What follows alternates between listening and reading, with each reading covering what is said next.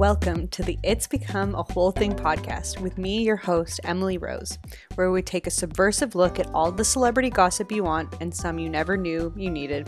We'll take a deep dive into the hidden meanings of what's really going on in the world of pop culture, because here we contain multitudes and read between the lines.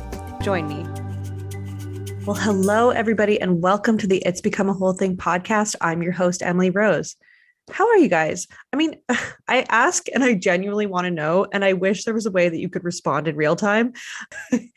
But I mean, send me vibes, send me a courier pigeon, DM me after the episode. Like, how's everyone doing? This is a Patreon unlock because I think it's a fantastic episode, if I do say so myself. But I'm also traveling this week. So by the time you hear this, I will be on a plane heading back from Coachella. So yeah, baby's first Coachella at the ripe age of 33.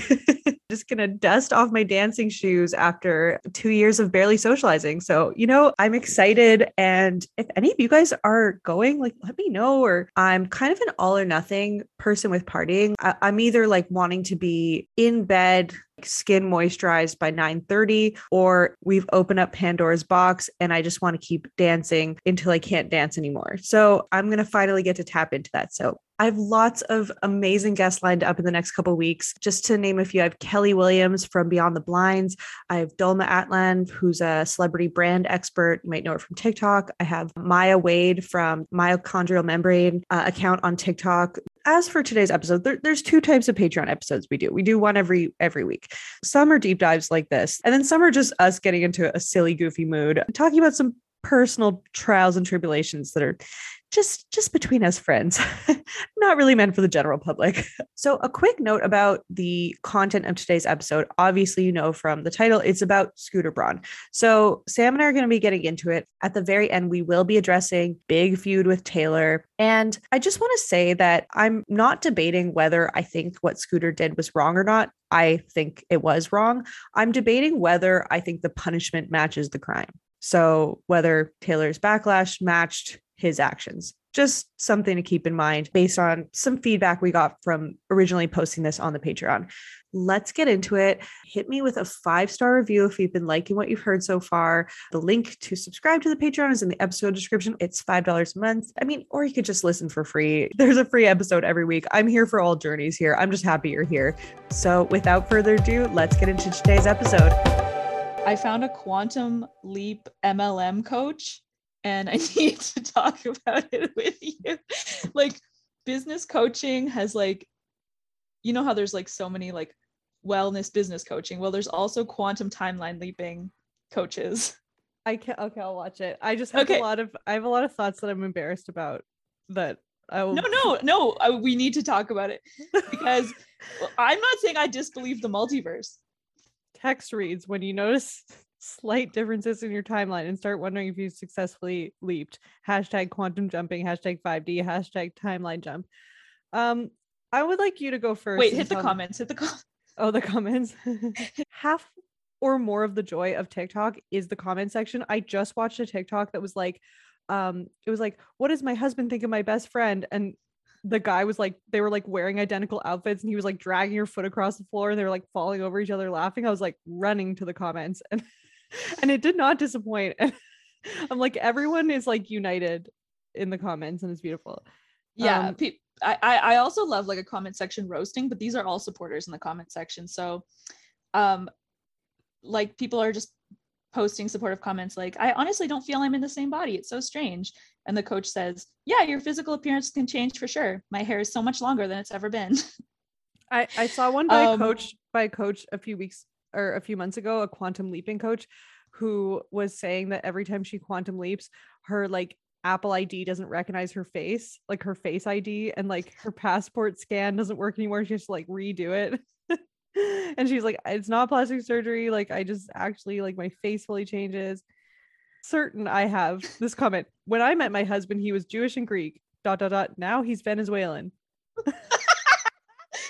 The coach commented below this person talking about her Venezuelan husband.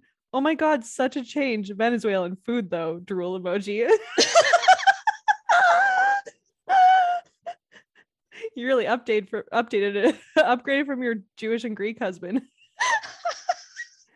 to your now transformed Venezuelan husband. Time is standing still. I've noticed twice that it was a certain time, and then 20 minutes later, it's still the same time. Coach comments. So interesting. Okay, Emily. Like, Austin and I started talking about it. We were just like, man, let's go to sleep tonight and we'll quantum jump to a timeline where like we're a little better looking and like our jobs pay a little bit more. Like, why? Okay, let's talk about it. Like, what do you Let's talk think? about it. Let's talk about it. Like, I sort of believe in the multiverse, right? That there's like all these different timelines that are coexisting somehow through a time-space continuum where they're all slightly different. But why would the coach be in this timeline?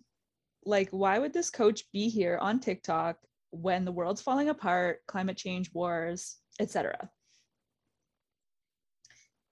Well, I mean, but it's like, I don't know necessarily that this is the worst timeline, because it's like, okay, are we any better? Like, are the Middle Ages sounds not great, you know, like the 1950s sounds not great. I would rather be in this timeline than any other previous timeline, especially as a woman, you know? So even But doesn't timeline mean like that's like past in this timeline? Like, I thought we were talking alternate realities here, not time travel. Like a utopian society. Well, that's then we get into the debate of like, is this another reality's hell or is this another reality's heaven? Probably not heaven, but like maybe, you know. Probably not. I mean, okay, okay, go ahead. I know Jamie's a simulation head. She believes that this. I get hives thinking about all this stuff. And I actually really wish that okay, Austin is Sam's husband basically, and he's a truther for a lot of things, and I would really actually love his thoughts on this. I wish he was on the pod right now. But like I thought about asking him to just chat with us for a second, because he had we were just laughing about this and just having a grand old time, because we both watch Rick and Morty and love it. And yeah, it's all about like jumping into these other timelines where like your family is slightly different, or you've like killed someone or whatever, and you have to live with. I don't know. I mean, even just the fact that our eyes can only see, oh god, I'm not a physics expert, guys, I hate to tell you this, like we can only see a tiny fraction of like the actual visual spectrum or colors or whatever. You know what I'm talking about? Yeah, absolutely. We can only see like 5% of like what is actually happening. We can only hear and smell a small percentage of what's going on. So I believe there's a lot of stuff that we're not aware of, and I'm open to a lot of it. Well, your DMs are going to be packed with quantum coaches now. But then again, I also want to say that I get repulsed by any sort of like white girl manifestation coach on TikTok. It's like, it's too close to who I am and who I'm trying to not be. You know? Look, what I believe in is being psychic. I think we both are. I think you knew that 33 was going to be a great year for you intuitively, and probably, you know, told by your ancestors and your dreams and such. And I think that they're pulling for you on the other side. I don't personally believe that I could quantum leap to a timeline that's the same, but I have a slightly better setup for myself in that timeline.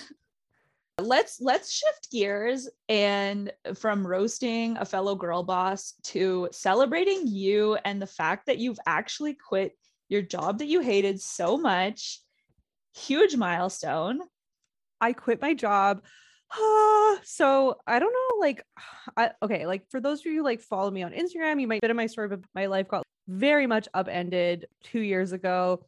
I had to like move across the country all of a sudden, join the Dead Mom Club, like not like the best vibes, quickly find a place to live, a new job, everything, while kind of like keeping an eye on my family.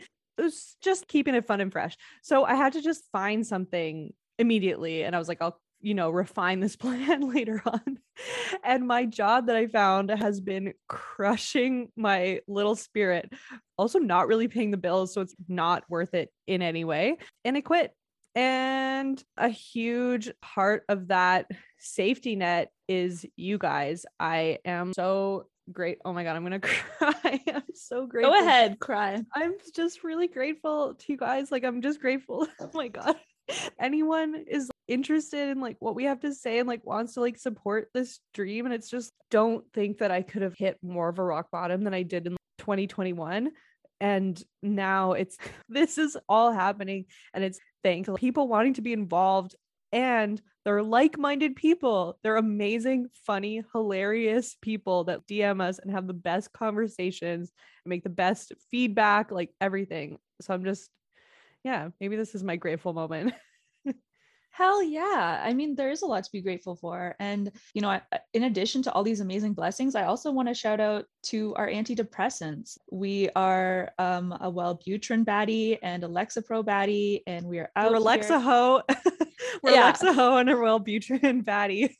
Yes. Like, thank you to them who have enabled us to have the energy to do what we do.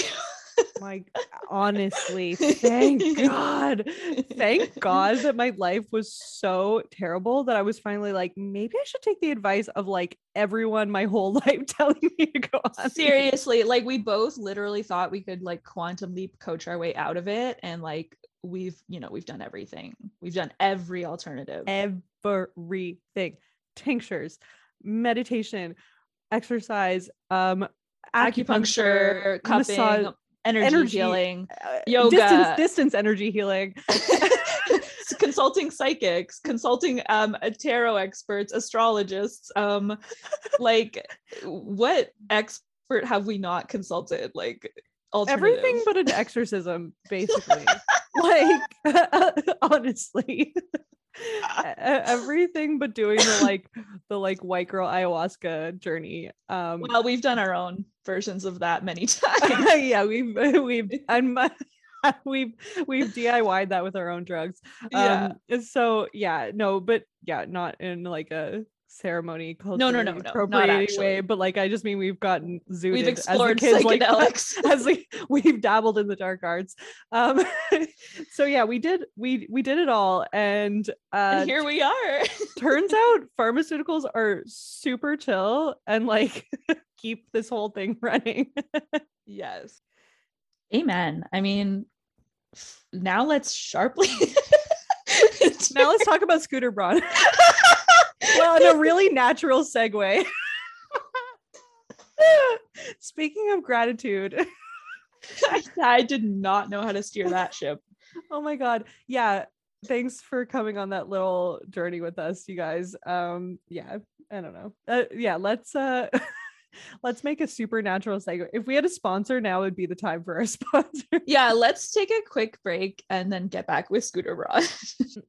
Okay, so let's get into today's topic. So we've been on this whole journey. Like, Justin Bieber truly sent us on a journey through space and time, where we had to talk about cults and religions, because he is such a man of religion, but like of different kind of like weirdly exploitative culty ones, and Scooter Braun, who also seems to be quite an exploitative man, but we'll get into that. So Scooter Braun is his manager, and he is a very complex figure with a lot to say about him. So that's what we're going to be getting into today. Samantha, take it away. So I had to do a little bit of digging on his past. I was like, how do you create a Scooter Braun? So his real name is... a Scooter Braun? Yeah, where does a Scooter Braun type come from? What is a Scooter Braun? How is a Scooter Braun?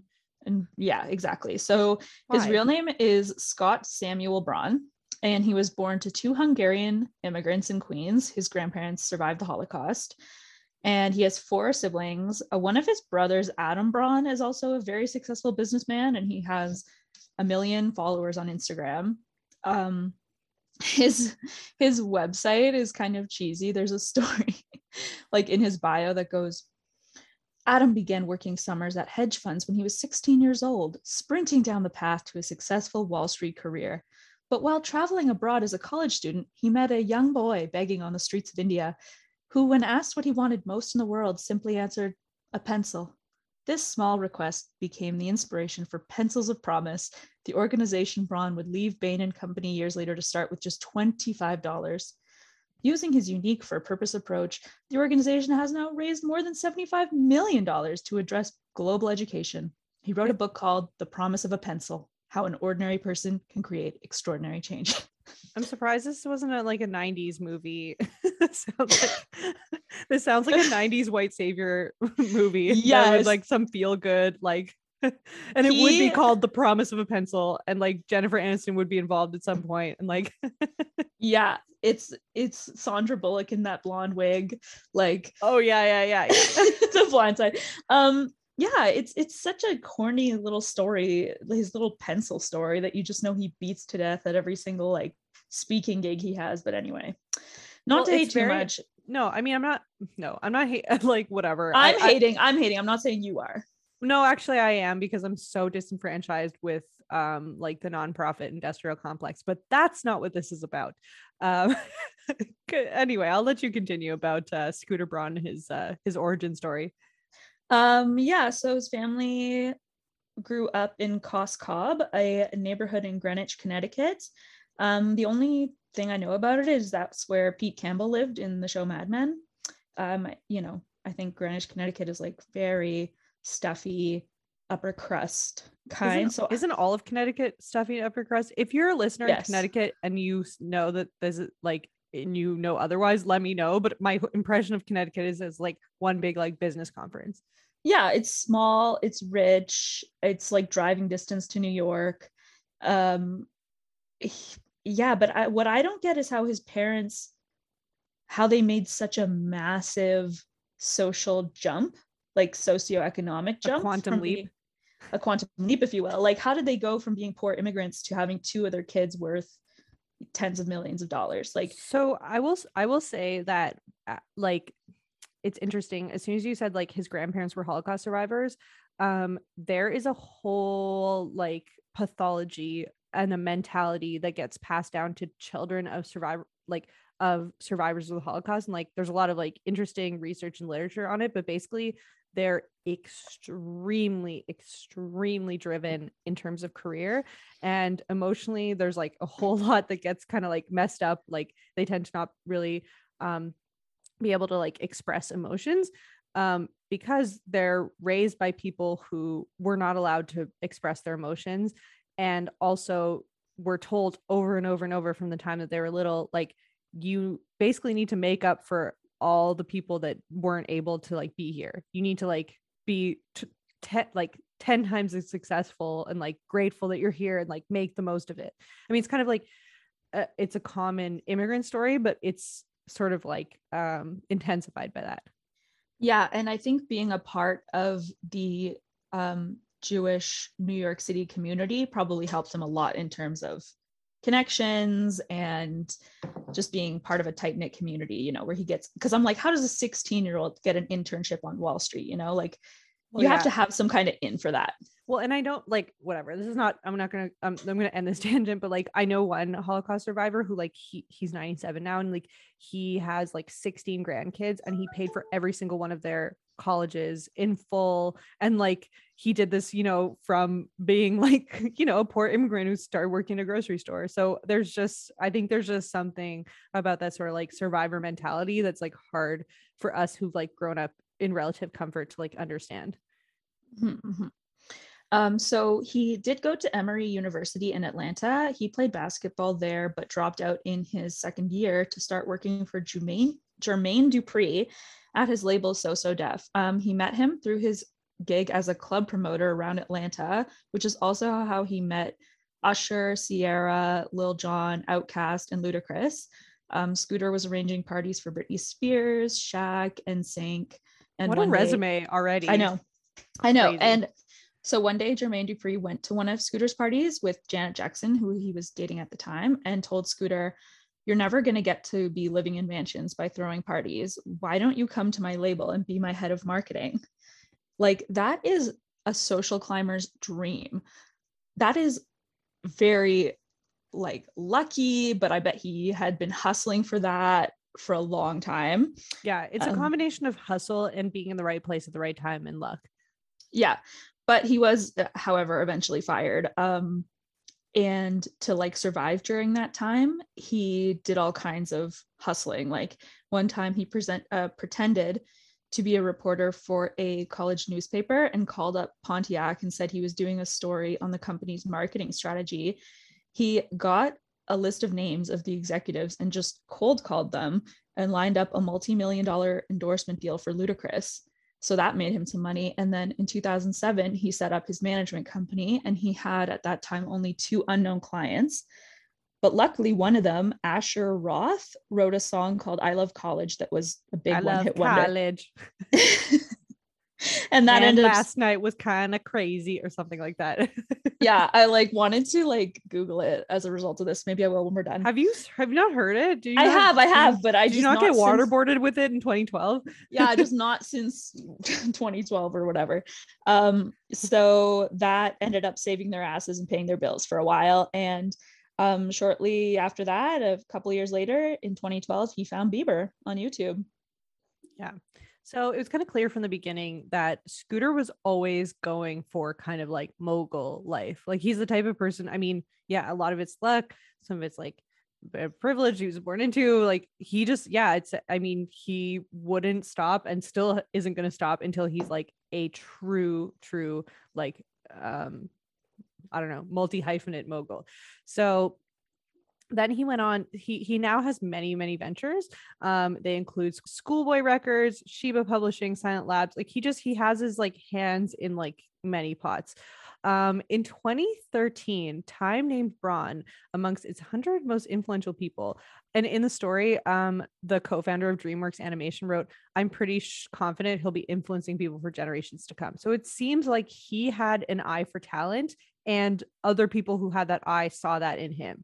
So when it comes to choosing which clients to sign, he told Scooter Braun told Forbes in 2016 that he picks artists who are determined to make a name for themselves. So like the scrappiness of Jay Biebs, he like saw whatever he saw in him, you know, in that grainy YouTube video sitting on the steps. He also had a client, one of his clients was Kanye West.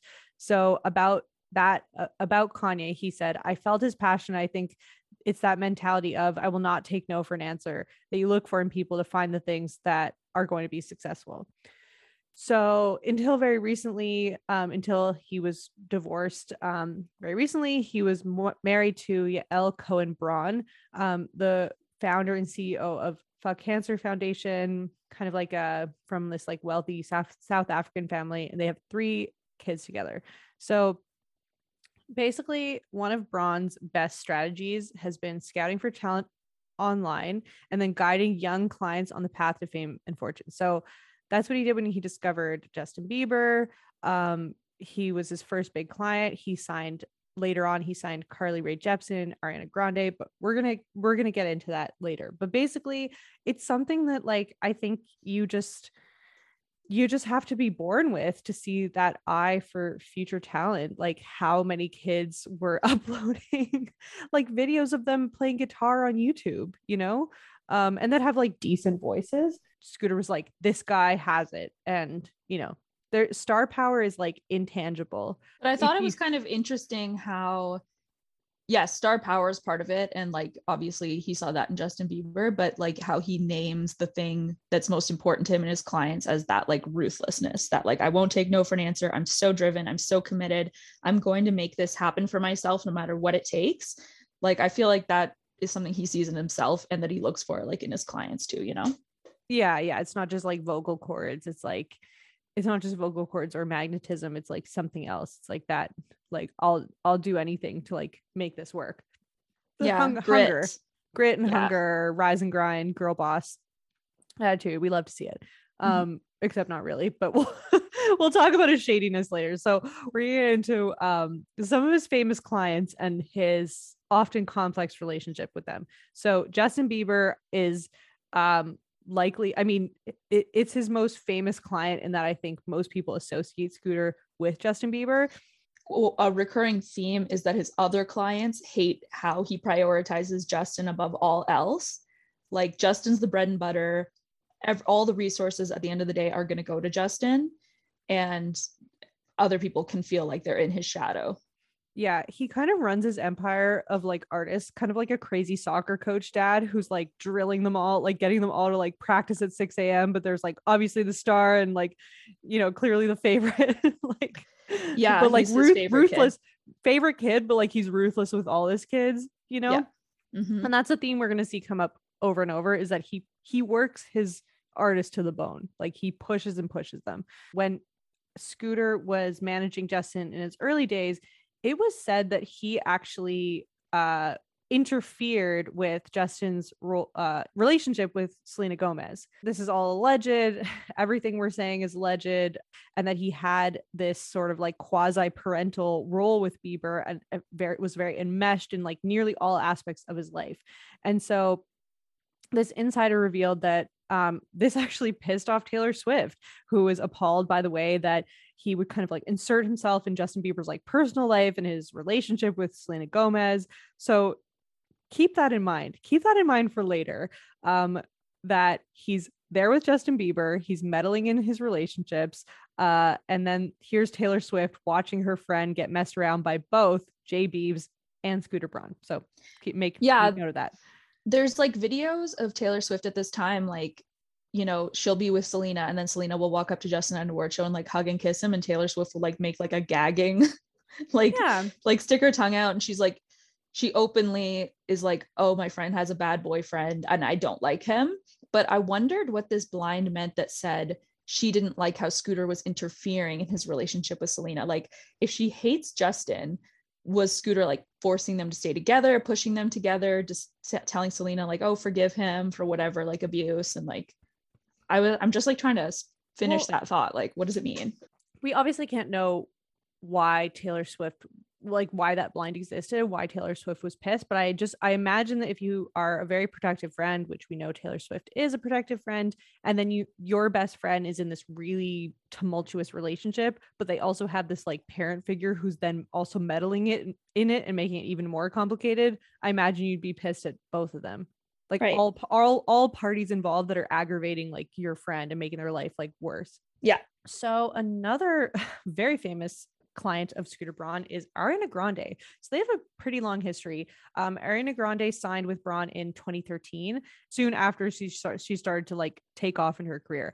But then there was all these kind of rumors that basically Scooter was like overstepping her boundaries in her personal life, which is kind of like the same as what we kept hearing, like it's the same rumors that we kept hearing about Justin Bieber's career and like the role that Scooter Braun had in Justin Bieber's life.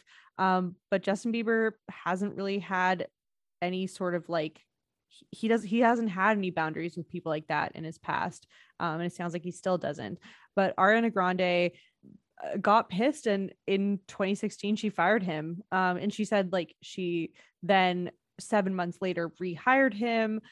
Scooter Braun blamed it on Grande's like boyfriend at the time. And he said his quote was, when shit boyfriends leave, she starts to see the light on some stuff. And one day I got a phone call, without naming the boyfriend. So he said, I went over there. We had a very honest conversation, where it made me a better manager. Number one, it allowed me to know that I could be fired. I've never been fired before. And like kind of put a positive spin on the whole experience. It's unclear whether they're cool today or if they're having some kind of beef. We'll talk about that later. But there's rumors that about them being distant, but we'll talk about that later. One interesting fact about his career that I found when I was Googling is that in 2018, he teamed up with Marvel Studios chairman David Maisel to create Mythos Studios, which is their own movie studio focused on creating comic book movies and franchises.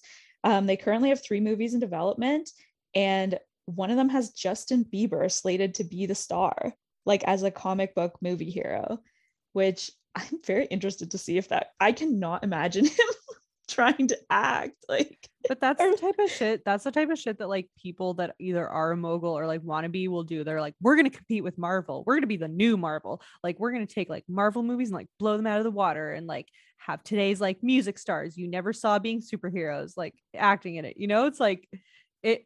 I don't know. They have like the ambition and the money to just throw it at whatever projects they dream up.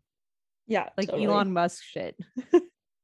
Yeah, he has like talked in articles. People have like criticized his management style as being like too much about the perfumes and too much about the movies and like side projects and stuff. And he's just like, look, that's where the money's made today. Like in the music industry, like album sales are just not a thing anymore. So Yeah, I mean, you're not making money from streaming, so you kind of have to sell your perfume or whatever. yeah. Um, so then fast forward to 2021. So there's this huge Scooter profile in Variety magazine. So the piece featured quotes from like many of his high profile clients. So this includes like J Balvin, Justin Bieber, Demi Lovato. They all had like great things to say. But Ariana Grande was not in it, which is kind of like she's after Justin Bieber, I would say his most high profile client. And so that was what made people like wonder if she was distancing herself from him.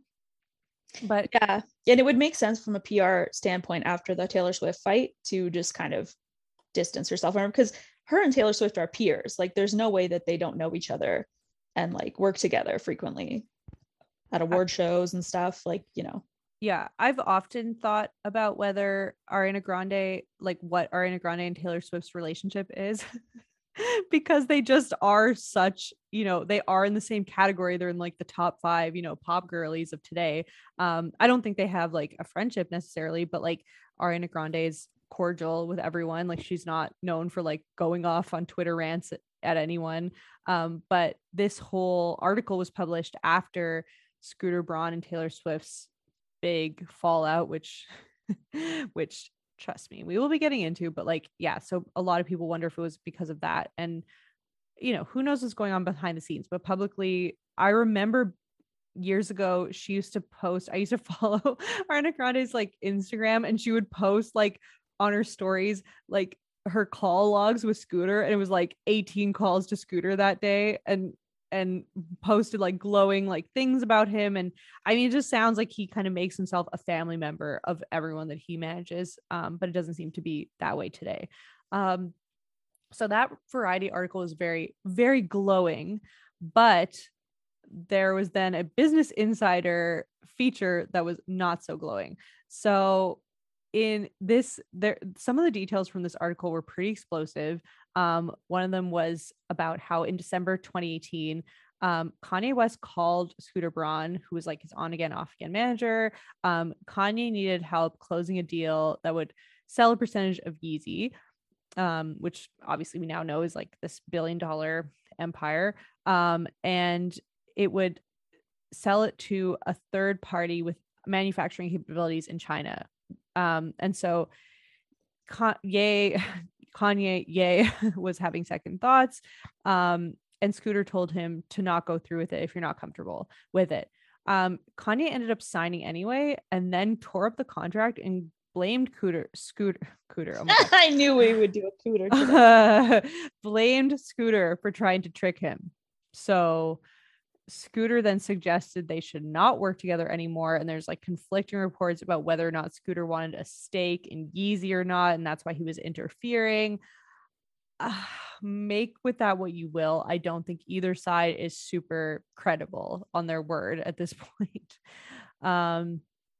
So more details from the Business Insider article. So along the way, he's gone to great lengths to basically like distinguish himself as a good guy. He's very, very, very concerned with his public image. And this is like kind of one of his like main pillars of his whole like shtick, basically. So he's like very interested in portraying himself as this like family oriented philanthropist, this big moral code, like steering artists out of like their dark times. And like, but like they're all the rumors and all the kind of like conflicting reports say otherwise, that he's just this like ruthless businessman. He's like an egomaniac. He pushes and pushes artists.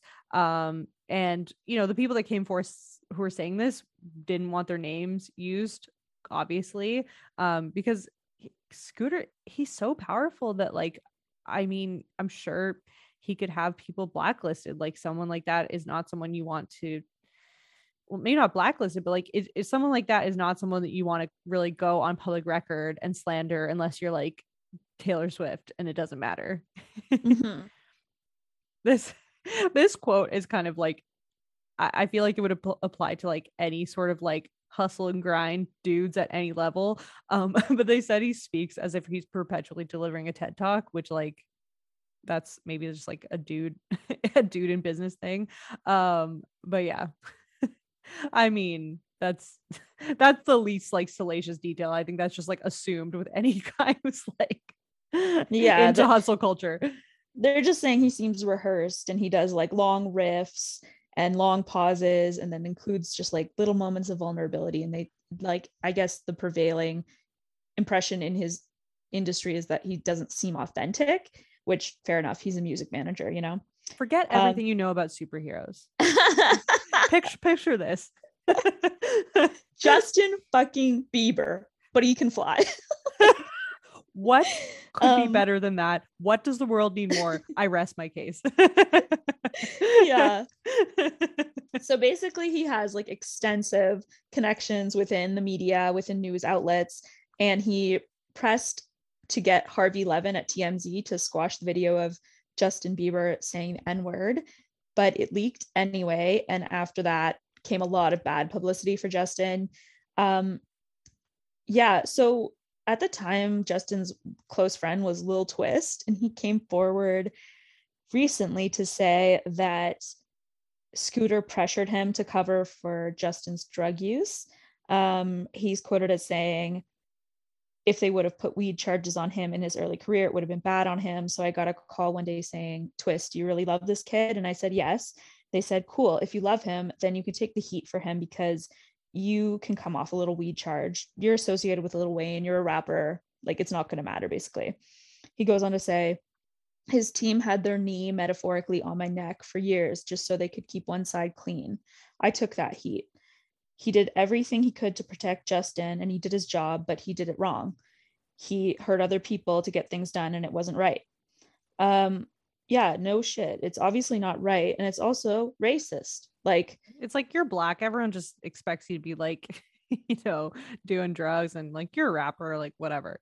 Yeah, like Justin's image has to be quote unquote clean, but like don't worry about your image. And I'm not saying that Twist is like a really nice guy or he has like his own like issues and charges and stuff, but it's also ironic because it's like now Justin Bieber's biggest recent hit is like I get my weed in California. Yeah, exactly. Things so it's done changed. But it's like as soon as they've changed, it's like, oh, now it's okay. But like when it wasn't accepted by society, we have to find some pariah, like give him a bit of money and like hush him up. I don't know. I mean, there's a lot of he said, she said in all of the Scooter Braun controversy, but I believe this happened very much. Oh, absolutely. Yeah. And there was like some like sort of sideline rumors throughout the pieces I read about Scooter Braun that kind of say like, okay, he does manage a lot of black artists, but he doesn't necessarily hire black people to work at his companies. And he likes to brag about having 2 black brothers. But what that means is that when he was already like moved out and away at university, his parents temporarily hosted 2 basketball players from Mozambique who had been like scammed to the US by promises of a scholarship. And so in the New Yorker, they were kind of subtly dragging Scooter for like sort of using black people in his life as kind of like props for his image, but not being like as genuine as he tries to seem. And that's what's always sickened me about the rap industry is just that I've always pictured it as just this like it's like predominantly like black artists and then like white dudes at the top calling the shots and then getting them to like perpetuate stereotypes and like dangling contracts over them. It's just like it makes me like, it really like makes my stomach turn. Like I've hated, like, I think it's changing now, but there's always been this like really acceptable discourse of being like, oh, rap is bad, I hate rap, like it promotes all these like bad things. And I'm like, every genre talks about doing bad stuff, and it's so easy to point the finger and like at rap. And also it like ignore like who is calling the shots in this. Who's in charge of marketing and the marketing and which singles get pushed and what the content is. Who's producing, who's like the music videos and the image and stuff. And anyway, yeah, it's disturbing. And professional sports is the same way too. Like the people signing the checks are white, and then the people who make the game or the music what it is are not taking the lion's share of the profits. And Yeah, so a lot all of the rumors, exploiting. yeah, so all the rumors about Scooter like seem to be that he's that guy. Apparently he was managing Madison Beer, and then after like naked photos of her leaked, he apparently lost interest, and said he needed to preserve his focus on Justin. So this another rumor that keeps coming up about him is that he's all there for the artist when things are good, and as soon as they're not, he jumps ship. But for someone like Justin Bieber, he's kind of like a permanent A-lister, so he doesn't really need to jump ship. He can just kind of be part of his like redemption arc. He was also managing Todrick Hall, who has not had super great news come out about him recently. But Hall wasn't happy with the lack of like attention that his career was getting. The article goes on to detail more allegations of him being like just super obsessed with his image, like styling himself as his like mental health coach, like helping these poor like lost puppy dogs like Demi Lovato and Justin Bieber, and like giving them these like and J Balvin, and giving them these like sappy, docu-series, and apparently calls himself a camp counselor to stars and says he tries to dress non-threatening. But that's like basically every billionaire type of dude. They all wear t-shirts. They all dress but like he said he likes to wear Mickey Mouse t-shirts so that people think he's like not threatening. He's like, he really creepy. wants that, like, yeah, it's creepy. But he's like an adult who's hanging out with like, much younger And people. side And like, note, that's why we haven't brought back the guillotine yet, is because all the billionaires are not dressed like Marie Antoinette, but they're just wearing like, they have bad haircuts and just wearing like normal Costco shirts. Now, oh my God. It's so funny because after Sam and I did after we did our 3-part Taylor series, we were like, okay, we're done with Taylor Swift, like basically forever on this podcast. Like we talked about her so much, but then like all roads lead back to Taylor for us. Sorry, I know some of you guys are not Taylor fans, and some of you have like graciously written and been like, I find like I'm not a fan, but it's like interesting when you talk. Like, thank you. But you cannot talk about the Scooter Braun of it all without talking about the Taylor Swift of it all. So this is like the big explosive controversy of his career, and will be, like, I think no matter what else could possibly come out about him. And that is, of course, like, I mean, I think even people that live under a rock are aware that like there's this dispute with him buying her masters and her re-recording it, Taylor's version. So we're going to hear Taylor's version and Scooter's version. So it all started back in June 2019. So Scooter Braun purchased Big Machine Records for $300 million. And this included most of Taylor Swift's back catalog. And it's super complicated because like when this first came out, I was like, and I saw that Taylor Swift was pissed about it. Like I was not on her side one bit, because I was like, these things get sold and passed from hand to hand like all the time. Who cares? This is like insider stuff. Like your lawyer should be working this out, like not you on Twitter. But the whole reason, if we can just unravel this quickly, is this guy, Scott Borchetta, owned Big Machine for the years that Taylor was there. And he owned it like, and she was signed to his record from like the start of her career. So back when she was like writing music on her bedroom floor to like becoming like the famous Taylor Swift we know today. And so all of her music was under that record. He sold the label to Scooter, and Scooter is associated with Kanye West and Justin Bieber, and Taylor hates all three of them. And now Scott Borchetta. So it's this huge issue for Taylor that Scooter Braun owns all of her old masters and recordings. And like that, it's important because like if you own their masters and recordings, you make all the money from that. Like they need your permission to use it. The credits go to you, the money goes to you for like any use of this music, to write, to make it, sell it, distribute it, etc., etc. And Taylor Swift is I mean, not all the money, obviously. Taylor still gets money from her stuff being licensed, but yeah. But a portion, like he's like a portion, yeah. He's like the landlord of her music. Yes, exactly. So after this whole sale was happening, Taylor did what Taylor does best, which is took to Tumblr and wrote instructions for her army to kill Scooter Braun and bring them his head. I mean, okay, like it's not that dramatic, but like almost. She was so pissed, and it's very long, so we're not going to read the whole thing, but we will read some choice quotes from this. Samantha. For years, I asked, pleaded for a chance to own my work. Instead, I was given an opportunity to sign back up to Big Machine Records and earn them back one album at a time. I walked away because I knew once I signed that contract, Scott would sell the label, selling me in my future. So, fun fact, I found out about Scooter Braun's purchase as it was announced to the world. I have experienced incessant manipulative bullying at his hands for years, like when Kim Kardashian orchestrated an illegally recorded snippet of a phone call to be leaked, and then Scooter got his two clients together to bully me online about it. The bullying she's referring to is a picture apparently where Justin said, Taylor, what up? He was FaceTiming Scooter Braun and Kanye West and took a screenshot and then captioned it, what up, Taylor? Or like, it's like poking at her for sure, but bullying, I don't know. Bullying and manipulating me when I was at my lowest. Like this is classic Tay Tay. Then she says that when in Kanye's music video Famous, where she's represented in like a wax figure in bed naked with a bunch of other famous people, including Donald Trump and Kanye and Kim. And, it was a weird artistic take on what it's like to be famous. Yeah. You call it artistic fake take. She calls it revenge porn. Yeah. She said a revenge porn music video, which strips my body naked. Like, I understand why she's pissed about that.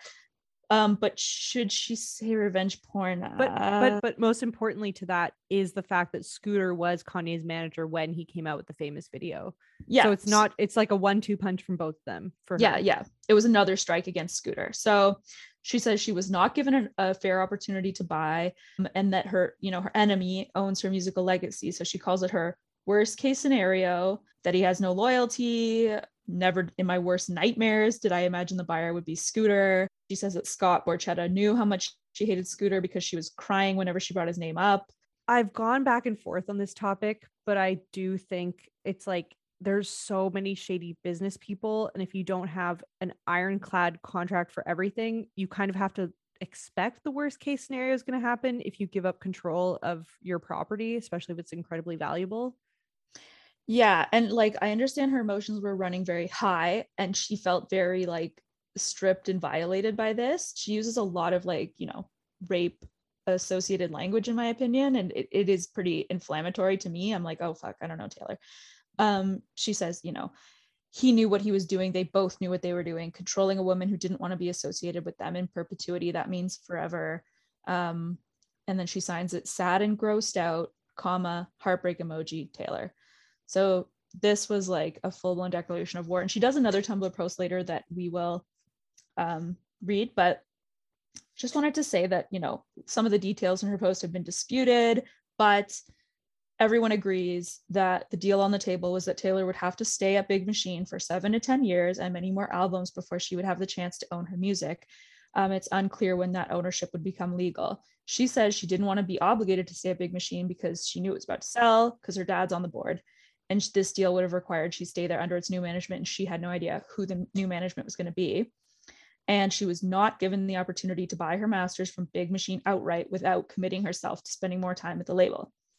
Yeah, so. I'm not saying like what happened wasn't shitty for her, but all you really hear about the back end of the music industry is that it's really shitty and like terrible things happen and like people undercut each other.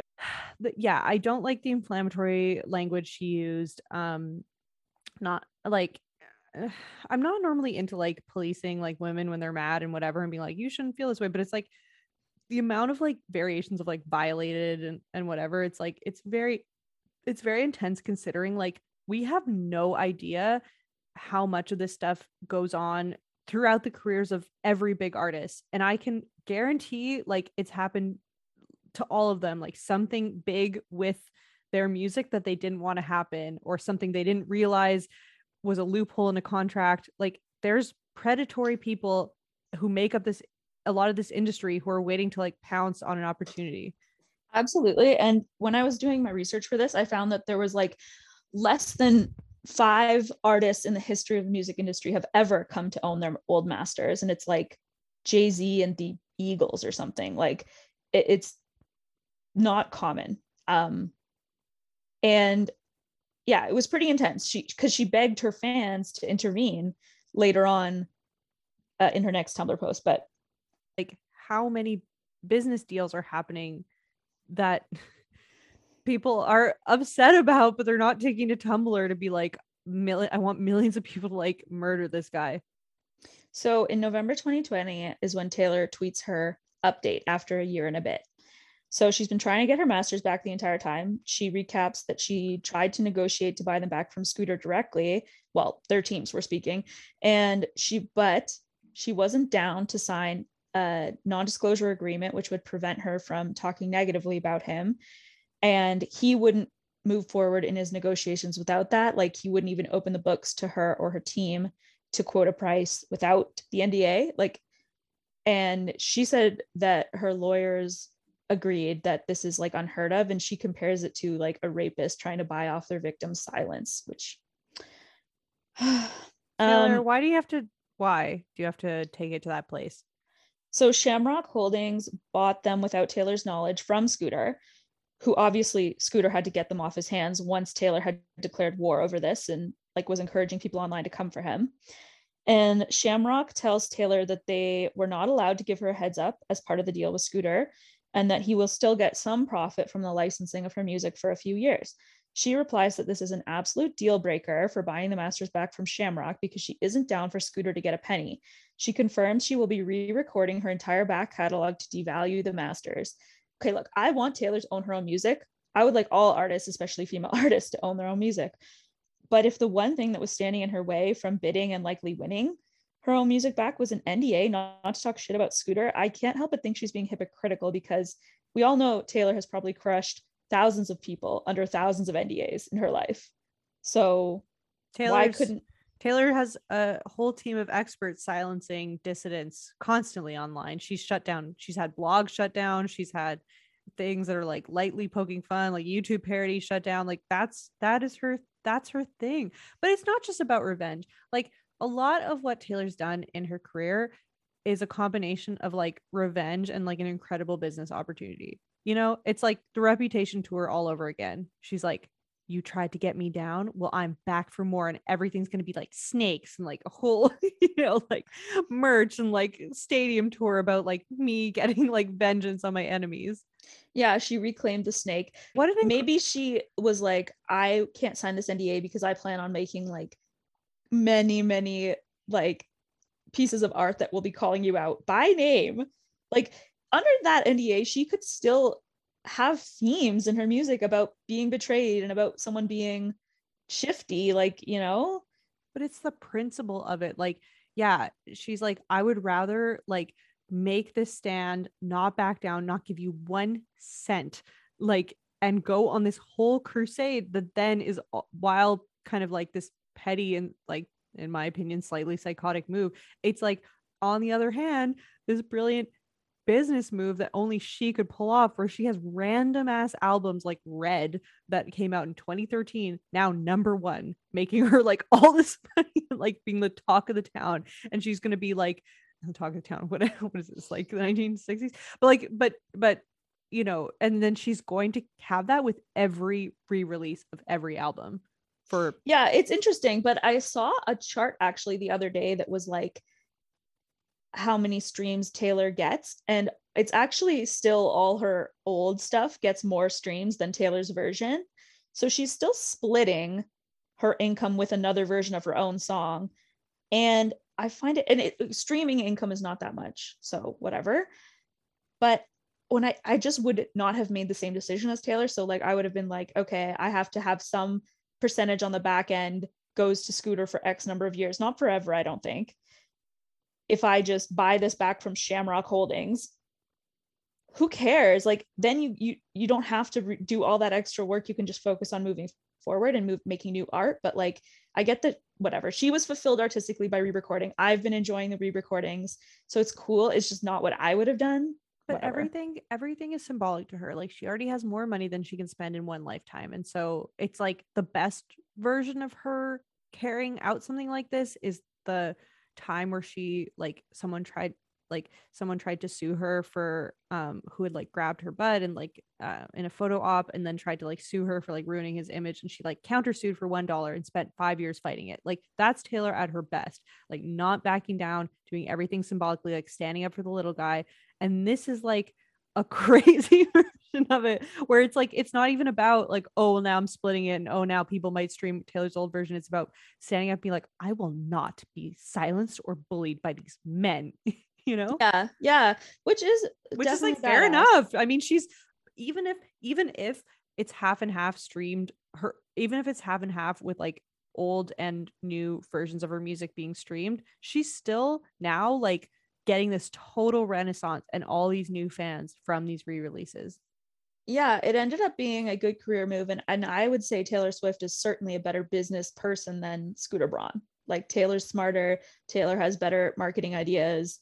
I respect her very much, and I want that to be clear. But let's talk about how some other celebrities reacted to this massive industry feud that like everyone commented on for a long time. Okay, so yeah, a lot of celebrities had a lot to say.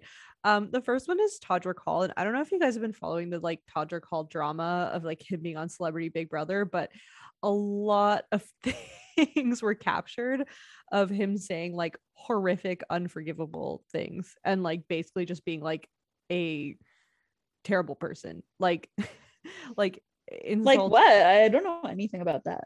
Oh, he Chris Kirkpatrick was on the like guy from NSYNC, and he said like to his face, he's like, if you screw this up, you're gonna like make your children ashamed of you. And then he like later reiterated to someone else, he's like, yeah, I said it and I'm not sorry. And like with Lamar Odom, he was like, we need to stick together, like we're both black, like we can't throw each other under the bus, like. And then like later like screwed him over. Shanna Moakler, who is Travis Barker's ex-wife, she opened up to him and told him about the most like horrific thing that ever happened to her. She had a burglary in her house like while she was there, and like had a confrontation with like the burglars, and they said something to her, and on her way out, Todrick like repeated that to her. Like it was like very clear. Like, yeah, did they? Yeah, like it is crazy. And so he had to like turn off all his social media comments. All the cast of Celebrity Big Brother, who, you know, they've all had their like unflattering moments, were all like, you're the worst person we've ever met, basically. Oh my god, and that's Taylor's bestie. Well, probably she's probably distanced herself from him since then. This happened in the last couple months, like very Yeah. recently. Yeah, she's um like, "Oh, you can't be my like best gay friend anymore." Actually, it's funny because she just posted a picture with Anthony from Queer Eye like yesterday. she's found a new gay bestie. Yeah, I'm not that whatever, like not that it's like but the only reason why I like looked into that was because I had Lauren the Zen Blonde on my podcast, and on her podcast she had actually interviewed Todrick Hall's former assistant, and Todrick and this guy said that like Todrick he threatened, he knew that he was HIV positive.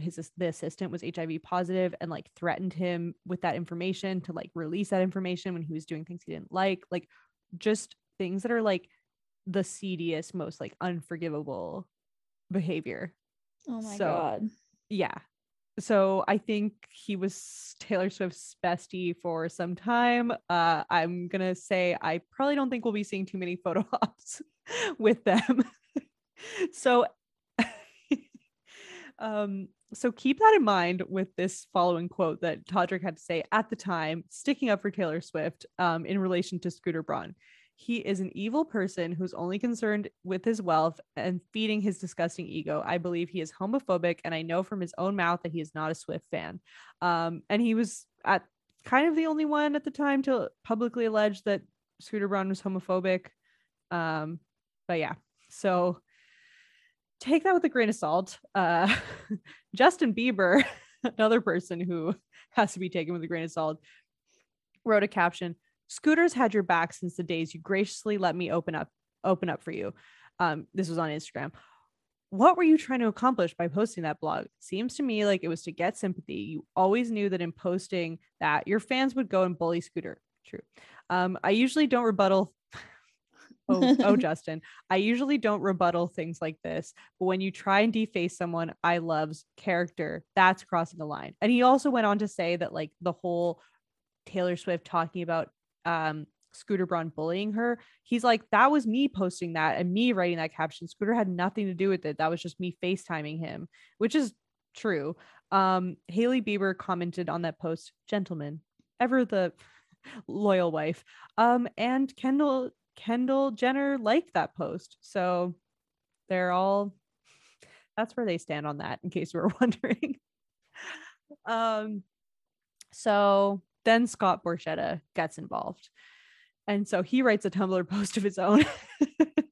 Well, he wrote a blog post, but like these things all may as well be like their Tumblr posts. He refuted many of the things that Taylor Swift said. So I won't get into all of them, but just like some of the quick quotes from that was, he said, as per her comments about her being in tears or close to it anytime my new partner Scooter Braun's name was brought up, I certainly never experienced that. Was I aware of some prior issues between Taylor and Justin Bieber? Yes. There were also times where Taylor knew that I was close to Scooter and that Scooter was also a very good source of information for upcoming album releases, tours, etc. And I'd reach out to him for information on our behalf.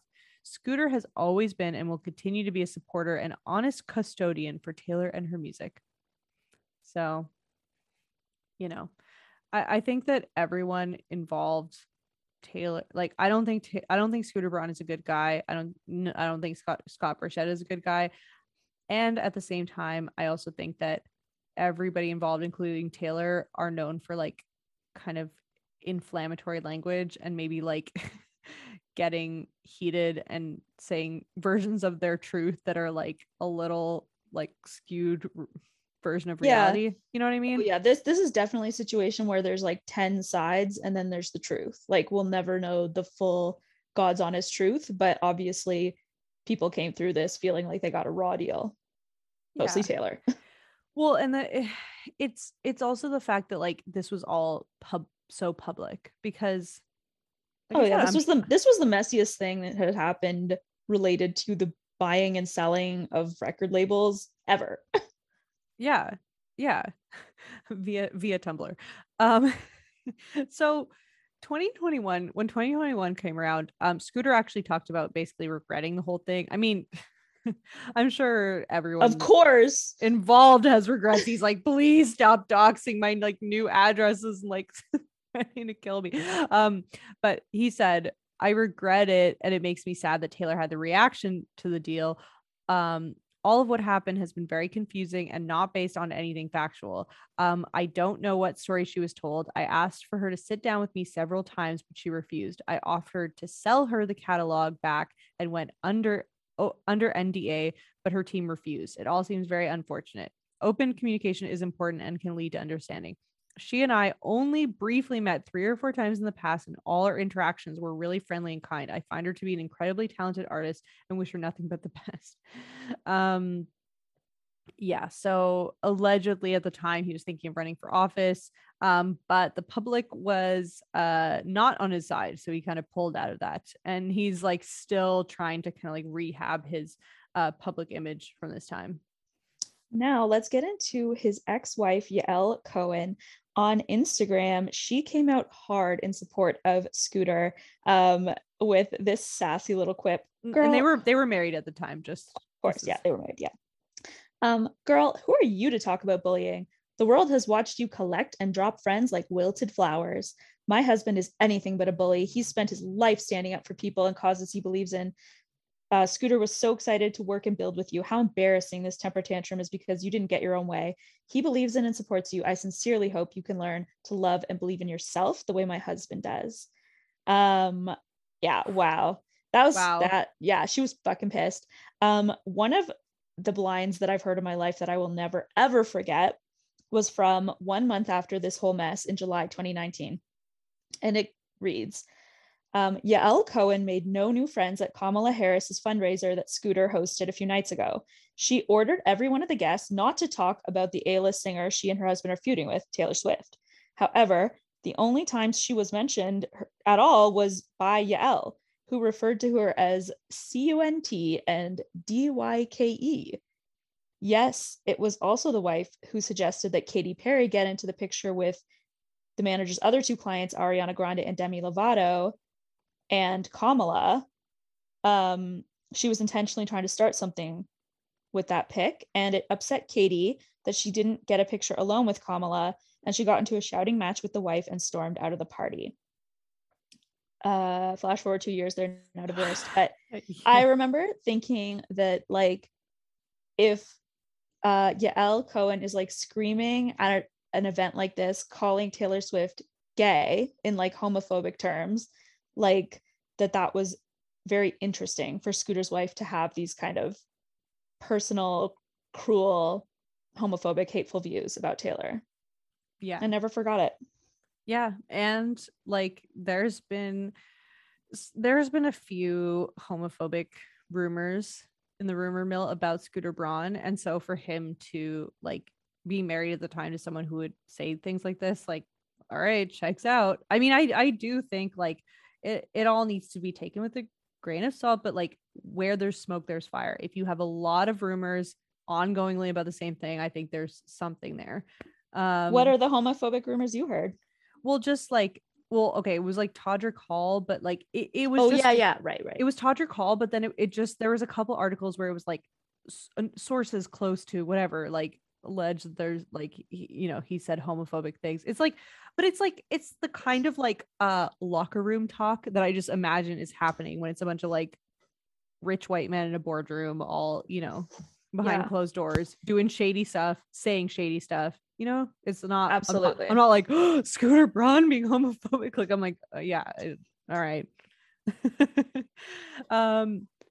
So now Scooter and Yael are divorced, but while they were together, there was a lot of cheating rumors. So speak of another shocker, like some famous rich dude cheating with his wife. But interestingly enough, one of the alleged people that he cheated with was Erica Jane of Real Housewives of Beverly Hills, who they both denied this. And there was in November 2020, a friend of Dana Wilkie posted Instagram DMs from an anonymous source allegedly in honor of like Demois, claiming Scooter and Erica were hooking up, having previously met at a sex club in Los Angeles. It's funny because when the Armie Hammer story broke, there was the exact same rumor that Erica Jane was having sex with Armie and that they were in like a dom sub relationship and that they had met in a sex club. So yeah. It's also interesting because like as Erica's like life was crumbling, like she was posting constant like photos of her in lingerie, like as it was coming out that like her whole life was built on the lives of like victims and orphans and widows that like her husband screwed over. She was like posting photos of like her in lingerie and being like, baboons come and like eat my pussy, or like, do you like did you yeah, like I like to watch cartoons, or I'm eating cereal while you eat my pussy. I forget what it was, but there's something about, yeah, and there was something like really like graphic and weird, but like she buffoons eat my buffoons, maybe not baboons, but like, it was weird. It was like weird stuff, and like she kept or she kept being like, another day with my legs spread, like just stuff where you're like, Erica, like but you know what I think is that going through what she went through and losing millions and millions and millions of dollars, I think only sex work was going to get her through that time, like with her lawyer fees and losing everything. Like, you think those posts were her subtly advertising her as like a high-end sugar baby? Allegedly, like it's just a thought I had. She's been seen with a few older billionaires since, and I don't think they're with her for her conversation. For wit. That is so interesting because at the time, like, I don't know if you guys watch like Real Housewives of Beverly Hills, but like this is like whatever, this whole huge scandal with like her and Tom Girardi, or her like now ex-husband, who like stole millions from like widows and orphans, is like the Cliff Notes. But like all of them were like, Erica, what the fuck? Like, this is the worst thing you could do for your public image, is like, while this is happening, constantly posting like lingerie shots and constantly like, I don't give a fuck. But maybe actually that's like smart. If it's from the like positioning yourself as a high-end sex worker, like, then that makes sense and is actually probably like, yeah, her best chance at making Yeah. those dollars. Yeah, she's got quite a lifestyle to support. But anyway, back to Anyhow, Scooter. so yeah. So I believe that they were hooking up in sure, if it wasn't her, it was 20 other Hollywood girls. oh no, So amongst other people. Like, yeah. Yeah. So just last year, there were rumors that he may have impregnated one of his mistresses and that's why he ended up filing for divorce. I have no doubt that Yael is fucking pissed that he filed to divorce her after all of the years that she was like looking the other way, letting him have his fun. And I want to analyze some of Taylor Swift's lyrics for Mad Woman from Folklore. Yeah, and I'm sure like it's interesting because yeah, before we get into that, it's like I'm sure a lot of couples in Hollywood have an arrangement where it's like, do what you want, but don't fucking embarrass me, you know? Mm-hmm. And I could totally see them having that type of thing, but he embarrassed her. Like, you have to keep it under tightly, like under locks, which I don't understand how like it gets so messy and so public when there's like NDAs and they have these like huge mansions where you can like invite people over. But anyhow. So in this song, I will just grab a few choice lyrics as we love to do. So this song is about how angry she is at Scooter and then drags Yael in by the end. So she says stuff like, what did you think I'd say to that? Does a scorpion sting when fighting back? They strike to kill and you know I will. And she absolutely does. And one of her weirder lyrics, what do you sing on your drive home? Do you see my face in the neighbor's lawn? Does she smile or does she mouth fuck you forever? So this is in reference to the fact that Big Machine Records is right next to Universal Records. And when she signed to Universal, they hung a huge billboard of her congratulating her for Lover. So Scooter had to drive past that every day and see her face in his neighbor's lawn. When these lyrics first came out, we hadn't seen them printed and we were incredibly traumatized thinking that she said mouth fuck you. Like, and we were like, we spent like days being like, why would she say that? Yeah, and like, what is mouth fucking someone forever? Yeah, we were like, what? Like, we were just like deeply, deeply disturbed and unsettled. And then it was like the lyric, and then it was like lyric genius, whatever printed. We're like, oh, okay, thank God. Mouth, comma, quote, fuck you forever. Yeah, that still is an awkward part of the song that I don't really like. But well, anytime she swears, we get like, ooh, Taylor, like we get it's never quite right. But she also says, my cannons are all firing at your yacht. And that's in reference to an Instagram picture of Karlie Kloss and Scooter Braun on a yacht that we'll talk about in a minute. And then she says about Yael, women like hunting witches too, doing your dirtiest work for you. It's obvious that wanting me dead has really brought you two together. And then she closes it out saying about Scooter, we can presume. The master of spin has a couple side flings. Good wives always know. She should be mad, should be scathing like me, but no one likes a mad woman. So like everyone, when this scandal erupted, all the headlines were like Taylor pens scathing post to Scooter Braun. Or Scooter Braun. So she's just like, yeah, well, if Yael was, a normal human woman, she would be mad too, but she's just a good wife. I think that line was directed at the time at both Yael and Kim Kardashian about like good wives, like standing by their men and like, you should be pissed by all these crazy things your men are doing. Absolutely. Kim Kardashian was definitely doing Kanye's dirtiest work for him with that recording coming out. Yeah. And we're huge fans of Mad Woman, but it's also terrifying. Like I'm like, it's what convinced us at the time. We were like, Taylor could legitimately like murder someone in cold blood. Yeah, absolutely. Like if need be. Okay, so firing at your yacht, referring to this photo of Scooter Braun and his best friend Karlie Kloss on a yacht, brings us perfectly into the next tangled web of Scooter Braun's universe, which is the Carly Kloss of it all. So we had discussed this previously on the episode, the Patreon episode we did with Madison from the Archers. We need to talk about Kaylor part 3. And it's the lyrics from It's Time to Go. So to go over very quickly, when the words of a sister come back in whispers, that proves she was not in fact what she seems, not a twin from your dreams. She's a crook who was caught. So this is obviously a Carly Kloss reference, like not a twin from your dreams. I mean, she was her dream girl and they look identical.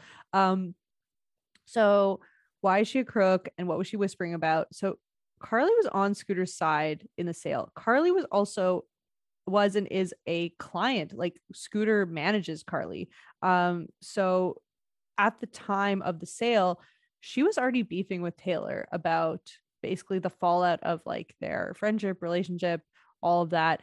And Carly quickly, when all of this was going down with the Masters, liked and unliked a tweet that said, "You sold your, in quotes, your music and became filthy rich by doing so. It's not yours anymore. It's the record labels. If I sell my car to someone else and they won't let me drive it anymore, it's because that's how things work." And end quote. There were also there were a lot of rumors swirling around. So there were rumors about Carly's potential involvement in the sale. There were rumors about Carly selling out information about Taylor Scooter. Like it is a messy web. So Sam, would you like to continue on this? Well, I feel the need to kind of stick up for Carly a bit because I'm a Carly apologist.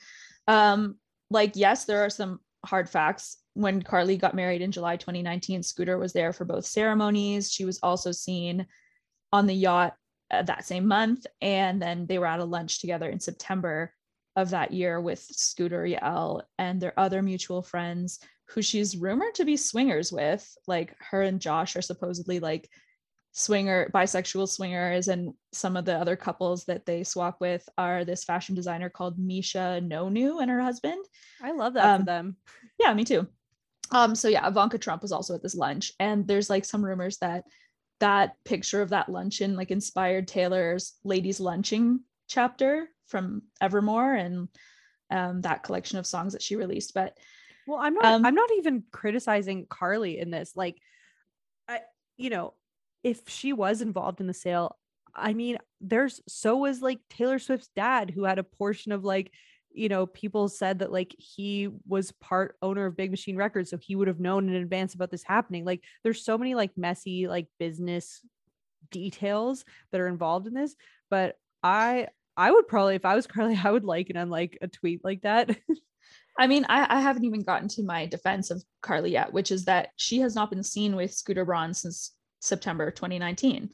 And Carly signed with new management, the Society Group, in September 2021. Although she is still listed as a client on Scooter's website, it's unclear if that's old information or if she has some business ties to them too, but it's not her main management anymore. Now getting into the involvement of the sale. So the Carlyle Group is a massive private equity firm with ties to the Kushner family. Carly is, of course, married to Josh Kushner. It's unclear what his role was, if any, in the sale, but they played a role in funding Scooter's purchase of Big Machine. So then Taylor posts another open letter to social media where she wants to perform a medley of her old hits at the American Music Awards, but Scooter blocks this. And she begged her followers to tell Scooter themselves how they feel about that. And she said she was especially asking for help from the Carlyle Group. So she calls them out by name, maybe because of her back-end connections. But yeah, a deal was eventually made. Obviously, the Carlyle Group shit their pants when they saw that headline and got to an agreement. And she did end up doing her performance, and she wore that white shirt with the names of like all her old labels on it in protest. I found this so deeply offensive, this performance, because she also brought like kids out, didn't she? Yeah, she had 7 or 8 kids on stage or something that had like the like names of the records, but the way that the font was printed on her shirt, it was like prison graphics, and it was like to symbolize that these albums were locked away. And I'm like, stop. Don't make any prison references ever. Like, this is Don't not compare your albums to children who are in jail. to children or anyone that's in jail. Like the way, like, just the way that she like plays into these tropes and is like, I am like violated, like I'm enslaved. It's like saying I'm enslaved. It's like, you Yeah, well, no. she and in Mad Woman she talks about being lynched. It's like, dear I God. exactly. It's things like that make me so on edge. Like, talking about a like, for God's sakes, a white woman in the year like 2021 talking about like, this is like wrapping a noose around my neck. This is me wearing my prison clothes. I'm like, fucking stop, Taylor. Like, look around and read the fucking room. Like, don't this sure you're allowed to be mad, but like, don't bring think about the bigger cultural context of these when you say things like this. I totally agree. So just gonna run through some of the rumors that have come up about Carly's involvement. So some people think maybe she was leaking info about Taylor to Scooter, possibly about her net worth, upcoming career moves, or potentially if she had a plan to come out as sexually fluid during her Lover era. And according to this theory, if Taylor did theoretically come out, then maybe the public would guess that her and Carly had been together and that this would harm Carly's brand as like a hetero, married, connected business model. Oh, And this was another moment where homophobic rumors came up about Scooter, where like he was like, this can't get out, like, was one of the rumors swirling around that they had been involved with each other romantically. yeah, so that thinking goes that Scooter, as Carly's manager, didn't want that to happen and therefore could have expedited this purchase to sort of stop that, redirect Taylor's energy, and also hopefully make Scooter and possibly the Kushners like richer, but not anticipating that Taylor would flip out and re-record all her songs. And I just want to note an important detail that because Scooter flipped the sale of her masters, he was not negatively impacted by her re-recording all her songs. Like, he had already unloaded that. So Scooter, there's rumors that he was like misleading the Shamrock group, being like, oh, Taylor's never going to do it. She won't re-record them all and go to all that trouble. Like, don't worry, you should still buy them at this like high price. But I don't know if anyone could have predicted that she'd re-record all her masters. I mean, she threatened it almost right away. Like, she was like liking tweets about, like, Kelly Clarkson was like, you should just re-record all your songs, and she was like, yeah, maybe I fucking will. But anyway, I mean, I just will have to give my take on it, which is that yeah. intuitively I have trouble believing that Carly did all this stuff to betray Taylor. I also couldn't find out when she signed with Scooter. Like, maybe someone out there knows, but like, it was definitely pre 2017. But was it before she became friends with Taylor in 2013? Like, I don't know. Was it during their feud? I don't know. But he's not her main management anymore. And I just find it hard to believe that this was all just a ploy to distract from a celebrity coming out. Like, I think it's a compelling theory, but I just don't personally believe it. Yeah. What do you think? I think that like okay, so I've said this a lot, but I think that artists are getting screwed over all the time because like the whole logistics of the way that like the rights of music gets like sold, distributed, it's like so complex. It's beyond our understanding unless you're like in the inner workings of that industry. But we do all know on a basic level, things happen all the time that like fuck over artists and trap them. Like, look at Kesha, like who's been fighting for the rights to her music to get it out of like the hands of Dr. Luke for like years and years, things like that. Who was her rapist? Yeah, and like, you have singers like JoJo who her whole career was tanked basically because she had signed like a bad deal and couldn't get out of it, and she was trapped and things like that. And so how this happens, I think if you actually like get into the very nitty-gritty details and contracts, I think it's kind of like boring logistical details kind of. But at the same time, it seems like a pretty extremely common occurrence and not something that should be dealt with in any way other than like with your lawyers, with your very fancy like top tier lawyers who can like do their everything they can to like get it back. But telling your fans to like tell Scooter what you think is like that's not it, especially when he has kids. Like, it's just, Yeah. that's going to happen. He's going to get death threats for a very long time. Yeah, the rest of his life, the rest of his career, he will be dealing with that. And like, regardless of how unsavory he might be, and I don't even think anything came out about him that was truly as rotted as many of the people we talk about. But Mm-hmm. like, no matter what, it's wrong to encourage someone to like incite people to truly bully someone else. She calls him a bully, but what she did to him was more bullying than what he did to her. Yeah, like what, Justin Bieber posting a photo that said "What up, Taylor," where he's FaceTiming with Scooter. Like, I think like my takeaway from all this research about Scooter is that he is a very shrewd business guy. He's an overbearing like stage mom, stage dad, whatever, to his artists, and he's not super faithful. He's really into like, securing the bag, and that's his main focus. But like, okay, I wouldn't expect anything otherwise from someone in that position. Mm-hmm. Yeah, I mean, to have no like abuse allegations against him is very impressive. And I know that's the thing. That's the thing. The the lesson of every episode is the bars in hell for men. But like truly, like the fact that he pushed Justin Bieber to get out there too much and like didn't offer him therapy quickly enough, like of all the yeah, of all the rumors swirling around, like not the best guy, but who else is running these record labels? Probably not like people that you would want to be best friends with. Totally. So yeah, that's that on that. Yeah, I mean, that seems like a good note to end on. So that is the nature of Scooter Braun. That ends this whole chapter journey that we've been on of like Justin's like Justin's like crazy web of like religion and management, etc. We're gonna get to some like fun topics in upcoming weeks. We want to like bring it back up, keep it fun and fresh as always.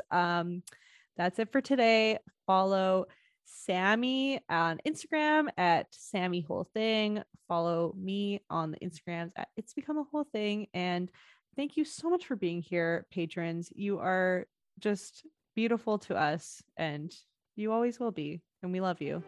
Au revoir, les amours.